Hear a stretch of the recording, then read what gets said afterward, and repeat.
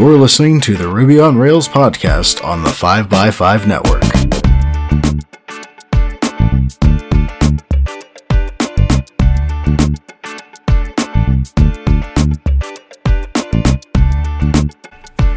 You're listening to episode 344, and I'm your host, Brittany Martin. The former host of this podcast is back.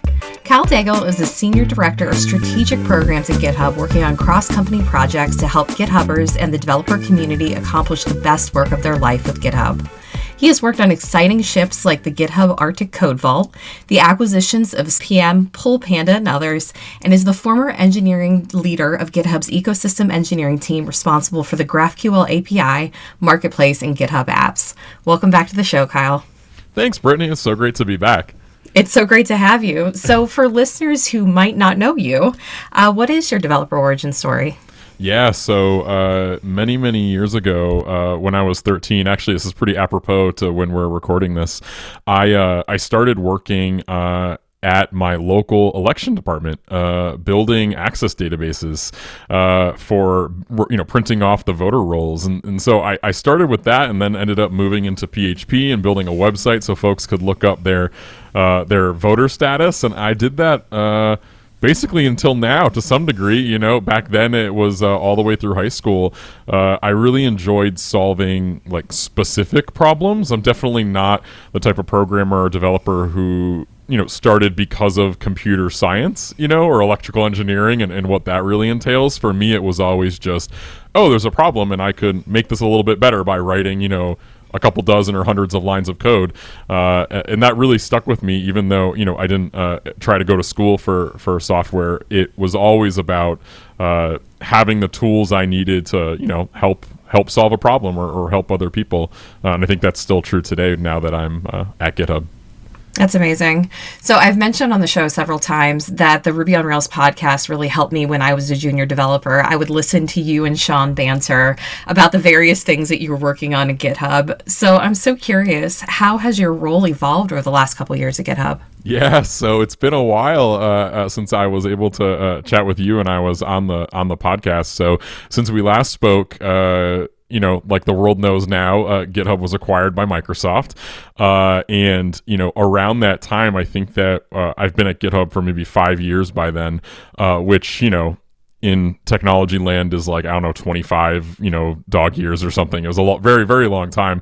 And I wanted to try something new. I'd been running engineering teams. I was a developer, especially when, me and Sean were doing the podcast. And I wanted to take my experience of writing software and managing those teams and try to bring it to a more cross-functional, business audience at GitHub. Like, how can I help teams by having that background, but solving more, business or marketing or strategic problems? And so I took a leave of absence at GitHub for I think about 2 months to kind of clear my head, and I highly recommend it for folks that have the opportunity to do that between jobs, especially or between role changes if the company can support them or they have the means to do that.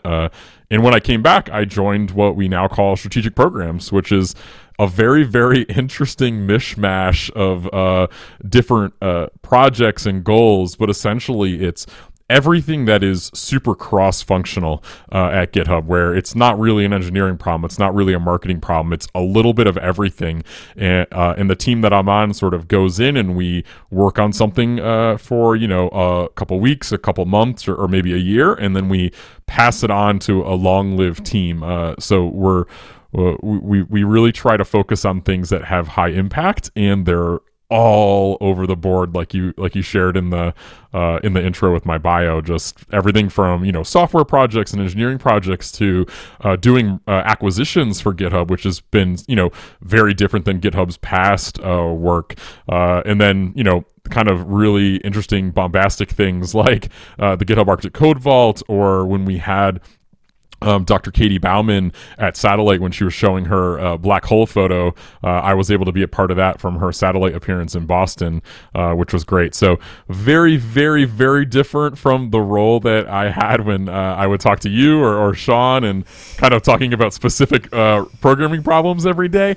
This is always now, or my role now really is about the connection between solving those programming problems and how it can be best supported by, a different function or many different functions inside the GitHub business environment.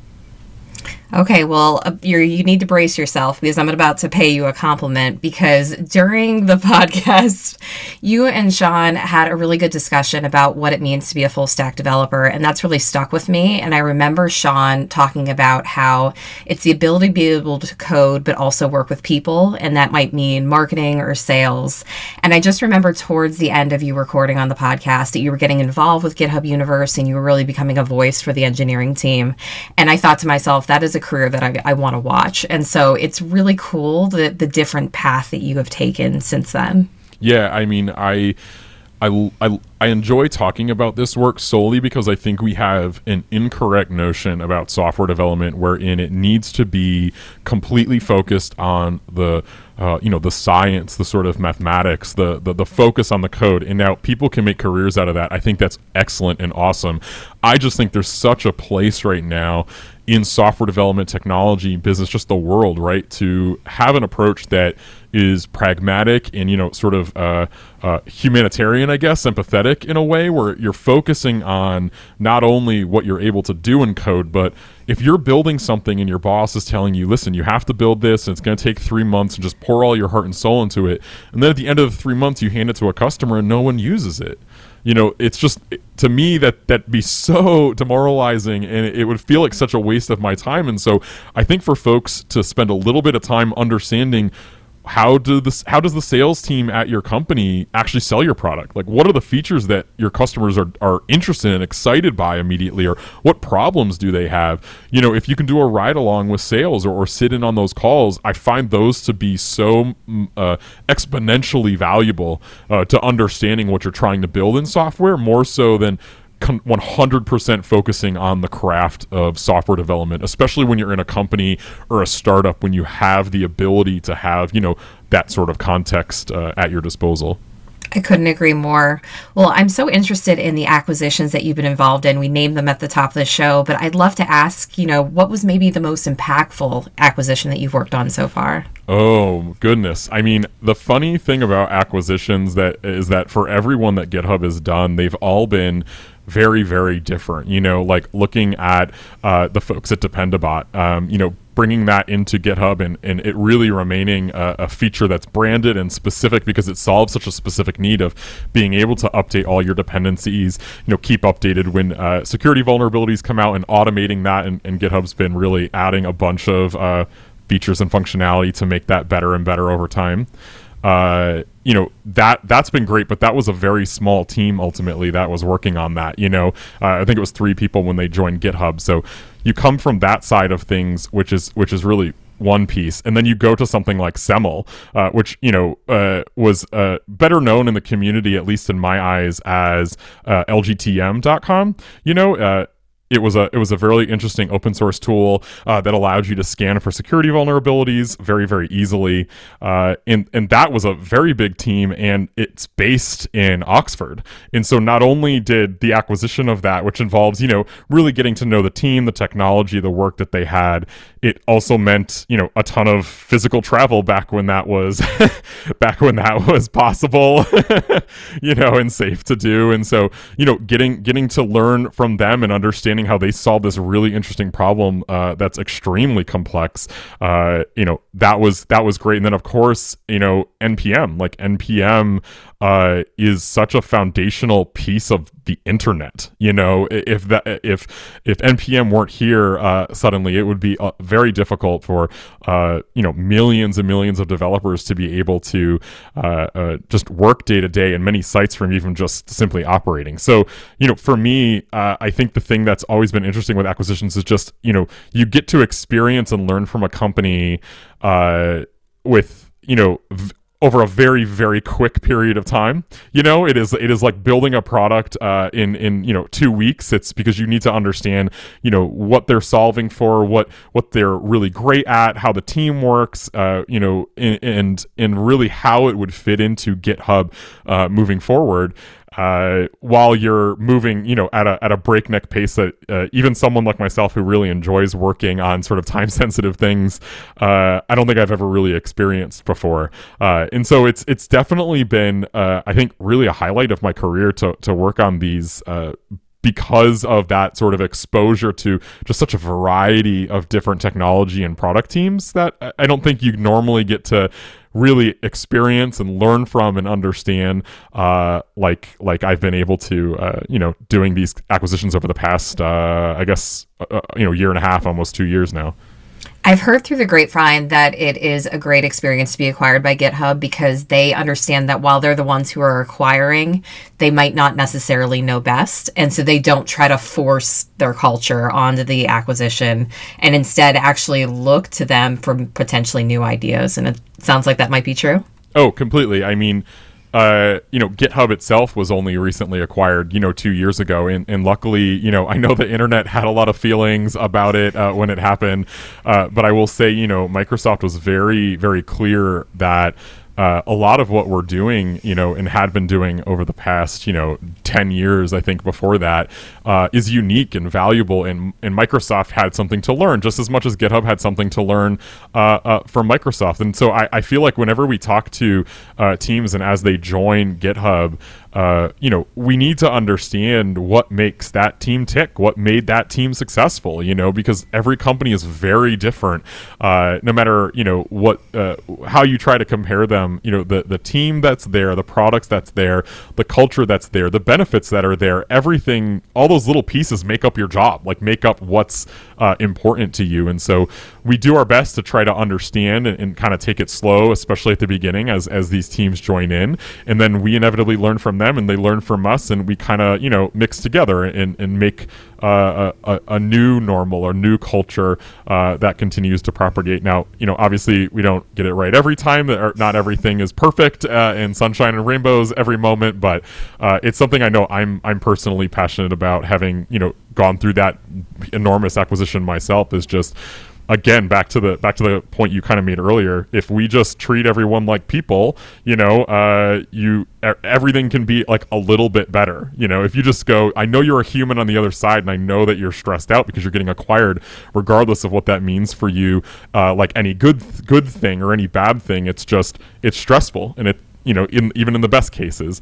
And so sometimes you can just sort of acknowledge that and work through that with the other team, and they're hopefully just a little bit more comfortable when they ultimately join. That's so great. I love seeing that insight. So I'm also curious about the Arctic Code Vault, which sounds like an incredibly cool project. I had to do it, Kyle. I'm sorry. I love it. So can you tell me more about the project? Oh my goodness. Yes. So this is definitely, I think, the coolest thing I've ever worked on in my life. And honestly, I'm slightly worried it's downhill from here.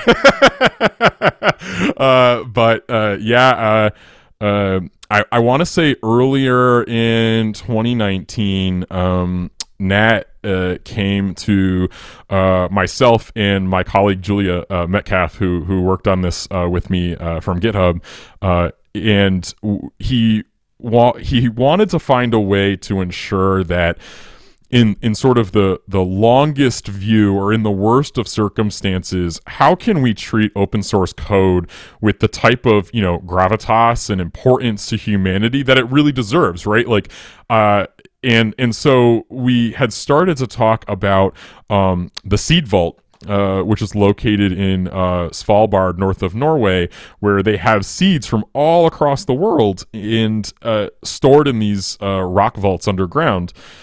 And the Seed Vault is important for a variety of reasons, but one, it keeps genetic diversity among crops, which might sound like a lot of mumbo jumbo, or people think that the Seed Vault's really only there because of, doomsday scenarios, like when scorched earth happens, we can pull these seeds out and we can plant them. But little do people know, or not many people know necessarily, that during some of the wars and civil wars in the Middle East, they actually came and withdrew seeds for the first time to plant them, so that way these native species that were lost in the ravages of war were able to sort of be regrown. And so through hearing those stories and talking to Nat about, open source and its importance, we decided to take on this undertaking of, well, how do you store code in a way that will be secure and safe and, physically there in 1,000 years?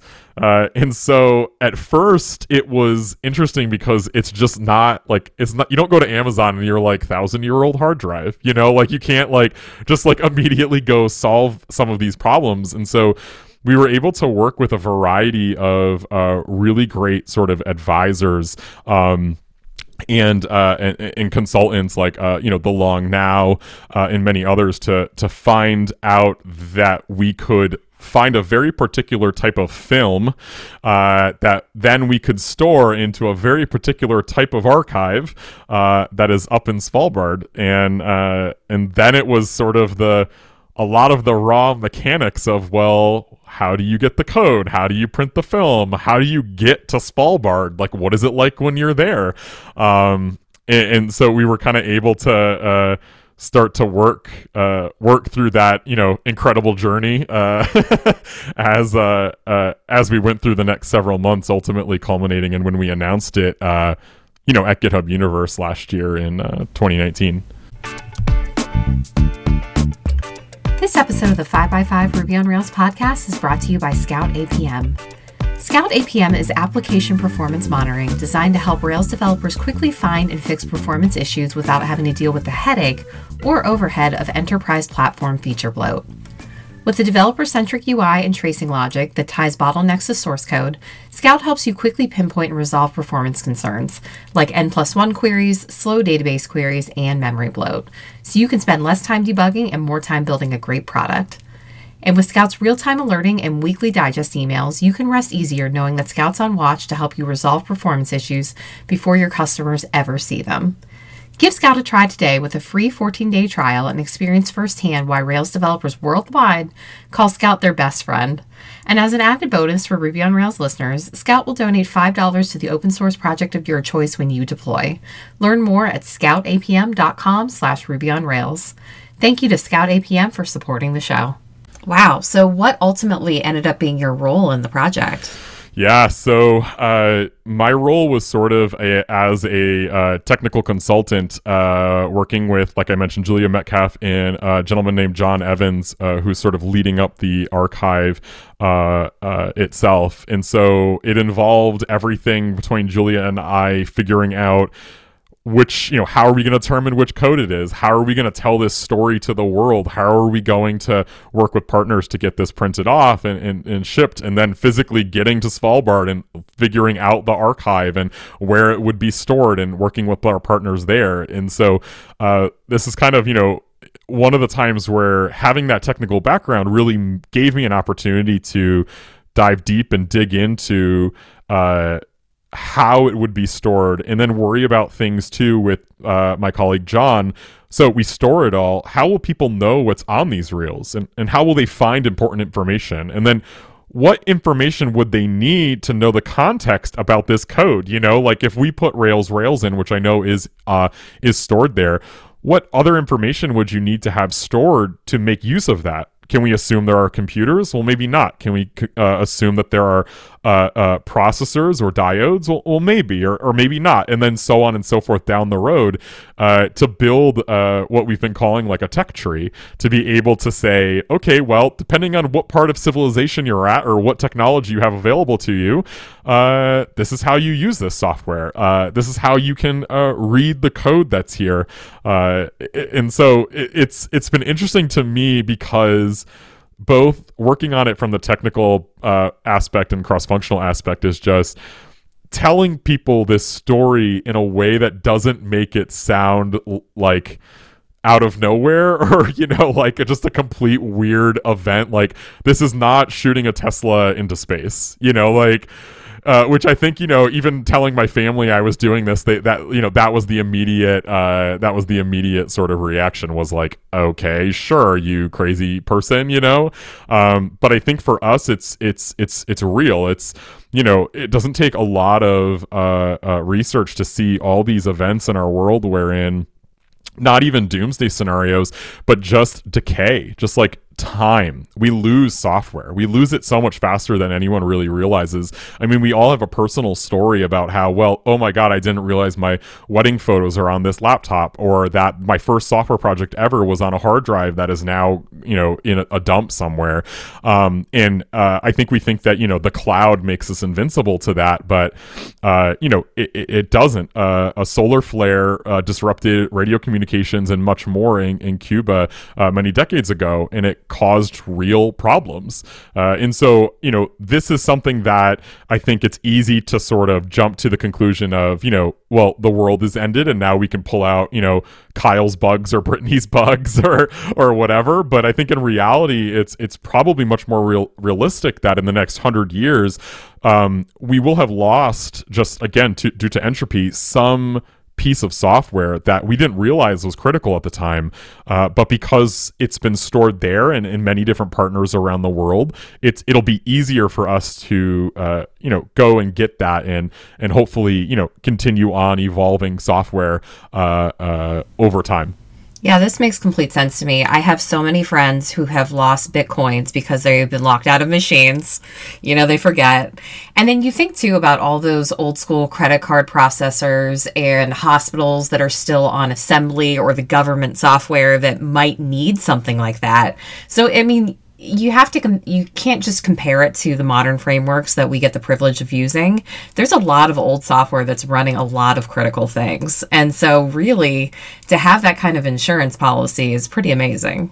Oh, exactly. And I mean, the code vault itself, the Arctic Code Vault that we have is also part of a much bigger GitHub archive program, where we've been working with partners around the world to store GitHub's source code and events in varying and differing sort of what we're calling, paste layers, which was again borrowed from the Long Now, where some items like all the recent pushes of code will be sent and stored by the Internet Archive, which is, famous for the Wayback Machine, as well as the Software Heritage Foundation.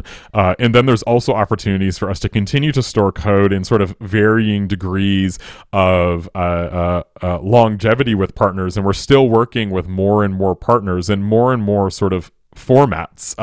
So that way, we don't need to sort of do a trek up to Svalbard if we need it. There's an opportunity for us to hopefully at some point be on any continent and have some sort of storage there of important both to, like you said, both the systems around the world, or just as an anthropological, sort of capture. Like, what were we like when we wrote software, in 2020 or the aughts?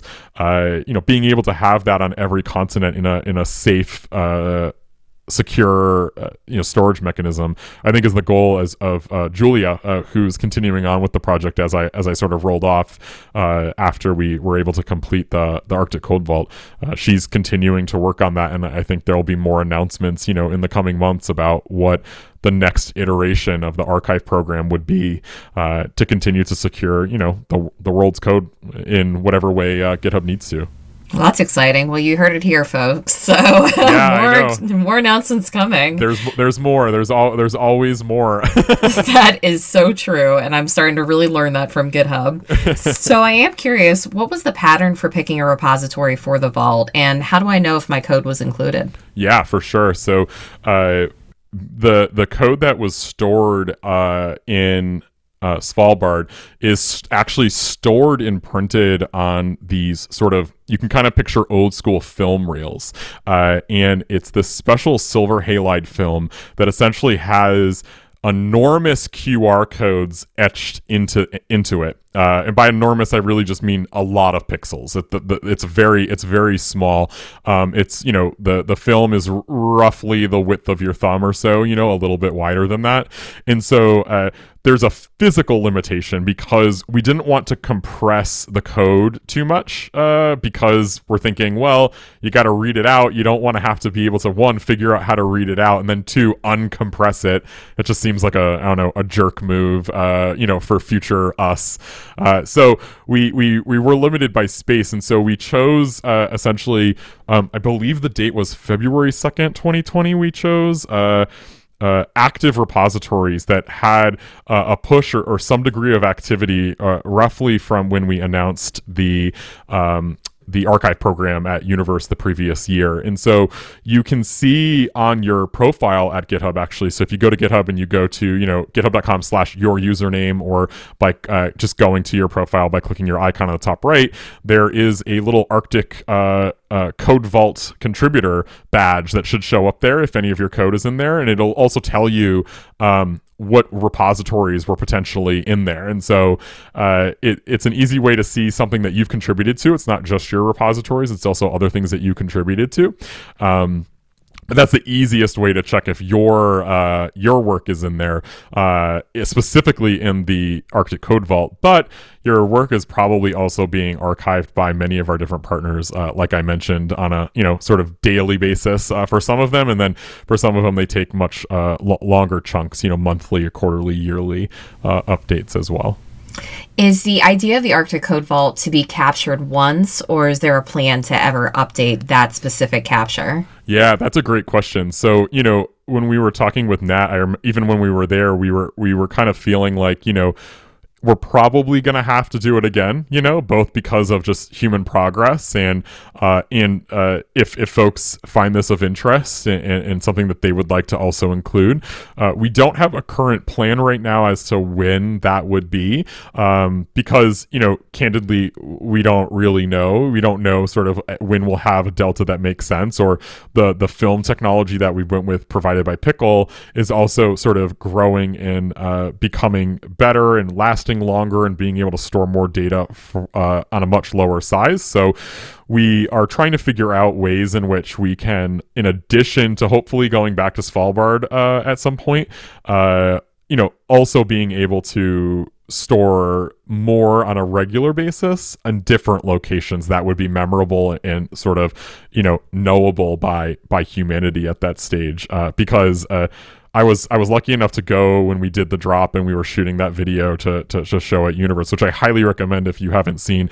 It's for anyone listening. It really explains or I guess demonstrates the sort of both awe and like absurdity, I guess, of this, like it's when you go there, it's a beautiful small town that gets one flight in a day, one flight out a day. They get almost all their goods by a boat. There's no wood on the island. The island runs a single coal plant, which I believe is like one of the only, if not the only, coal plant currently running in Norway because of Norway's progressive, green policies. But they need it because that's the only way they have power. And you go up on a hill and you pass this beautiful architected seed vault that's there, and slightly further down the road you come into this it used to be a coal mine that was shut down by the government, I want to say a decade or 2 decades earlier, and you go in and it's a coal mine. Brittany, it's like a coal mine, and it's built up before it goes down, so that way if any water comes in, it doesn't kind of go into the mine, and then down you go. You just walk with headlamps, and then there's steel reinforced doors, and then you go through those, and there's another set of steel locked reinforced doors, and you go through those, and you go into another room which has steel reinforced locked containers that ultimately have the reels that we've been working with in there. And so the reels, because of their size, in part we can only fit so many before we have to consider getting more of these containers with the Arctic World Archive that helped us with this. And so it's again like a very interesting logistical problem for us to solve, and for others who are interested in storing this. But God, I hope, I was talking to a colleague just today about this, actually. I said, I really hope we can go back at some point and do this again, just because it's such an interesting, beautiful place to go to. And then two, again, like just such a awesome opportunity and responsibility to be personally involved in something that will outlive, oh my goodness, I don't know, 8 generations of my lineage, like a very, very, very long time for any of us. Yeah, that is absolutely incredible. And now I am worried that your career is going to peak, because that sounds so cool. It was so cool. And a small story, if you'll permit me. Of course. There's a school there that's ultimately looking both at sort of radar and a bunch of different things to study the aurora borealis. And so we were attempting, while we were there, we were like, listen, this is has many more people here than we were sort of anticipating coming in. We didn't realize about the school before we attended, or the university before we got there. Wouldn't it be great if we could find someone who's a GitHub user here?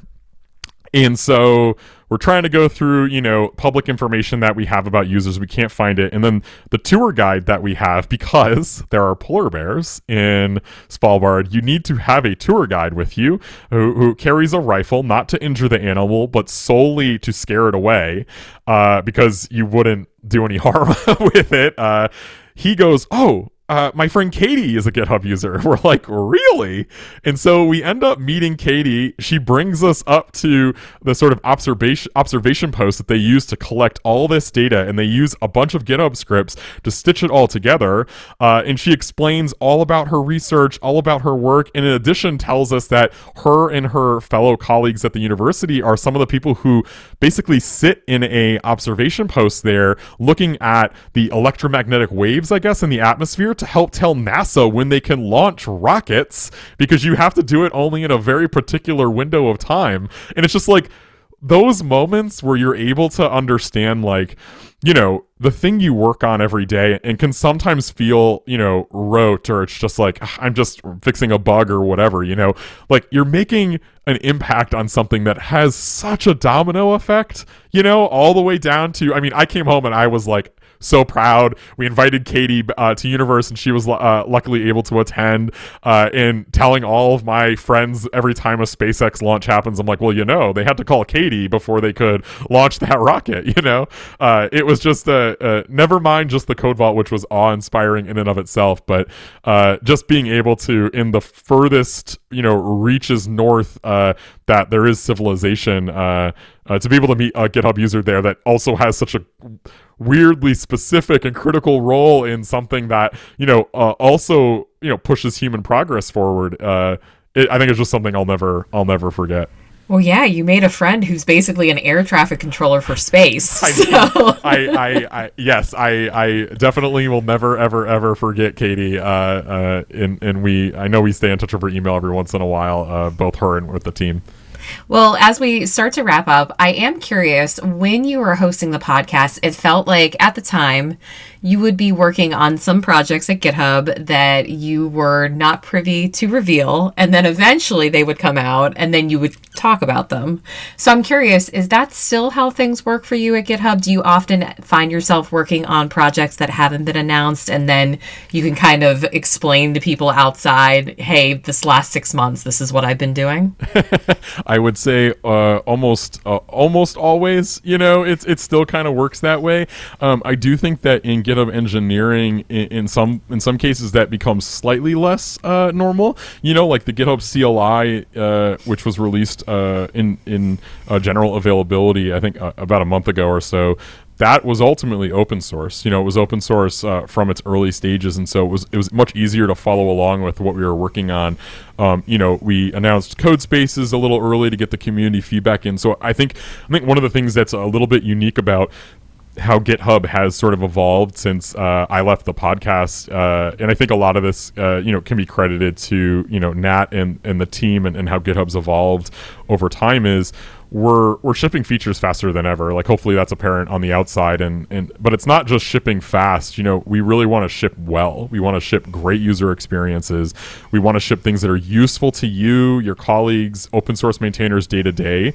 And so instead of necessarily shipping things in sort of huge bombastic ways like maybe we have in the past, where, like you said, I don't talk about anything for 6 months, and then suddenly it's here and it's kind of like done, and then we get to see how people use it. We've been shipping things a little bit faster and then getting feedback and then really touting the final product. And so, over the past year, there's been a couple of examples of that. Like I said, code spaces, also, GitHub discussions, which were mentioned at Satellite and used during Satellite, where that's just being developed, in some ways in the open with the folks that are helping us test it out and make sure it's going to work for everyone.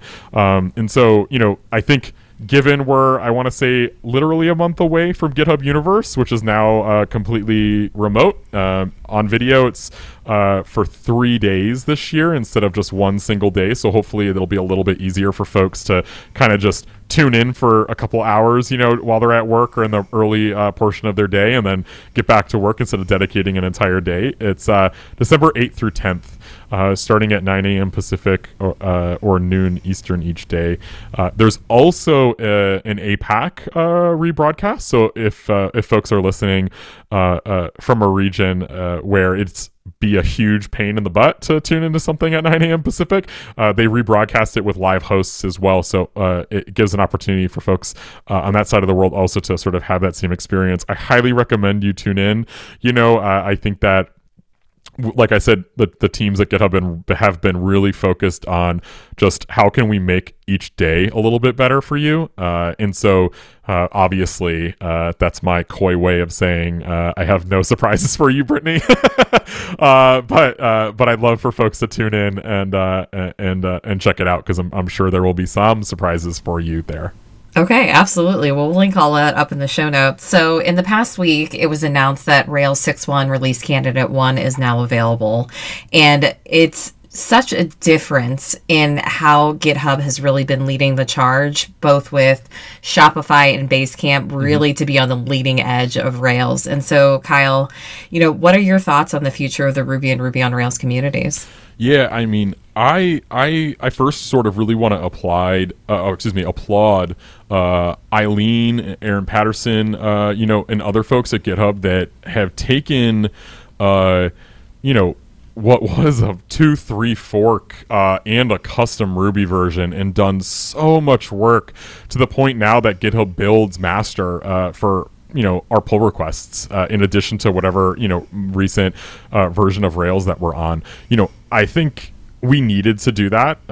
It was a lot of work on a small group of people, and then ultimately the community at GitHub, or the team at GitHub, has been able to really improve and share a lot of the learnings that we have made over those years running an enormous, extremely old Rails app. And so to me, the thing that excites me most about the newer versions of Rails is that they haven't had to decide, is this a real enterprise grade language that has all these features, because they've been adding those. Like you said, between Shopify, Basecamp, GitHub, other Rails shops, folks have been sending in things like better database connection workflows like GitHub has to really make Rails grow with the people that have been using it. But in addition, I've been able to start up some new greenfield Rails projects at GitHub and also make the onboarding experience, the sort of convention over configuration flow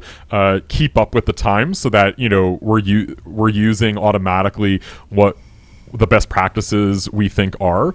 It's great that you have sort of both sides to that. And I think I've said this when I was on however many years ago with Sean. I love that Rails is like air quotes out of vogue, because I think you can solve more serious problems when you don't have to worry so much about being popular. You can really just do the work. There's going to be tons of Rails developers still. Sure, it's not written in JavaScript, but somehow Rails will survive that, and we can continue to do work. So I'm still excited, and I'm happy that more folks have been able to contribute to GitHub from both that sort of new startup workflow and just running some of the biggest sites in the world. That is absolutely great to hear. So, Kyle, how can listeners follow you? Listeners can follow me basically solely these days on Twitter. You can follow me at @kdaigle there or on GitHub. Awesome. Well, Kyle, it has been an absolute pleasure having you back, and I want to thank you personally for keeping our code safe for generations to come. Thank you so much, Brittany. Great to be back. You're doing an amazing job. Keep up all the great work over here on the Ruby on Rails podcast. You've been listening to the Ruby on Rails podcast on the 5x5 network. Subscribe to us on iTunes, Google Play, or wherever fine podcasts are downloaded to stay in the loop on Ruby on Rails and open source software. While you're at it, please leave us a review, and thank you for listening.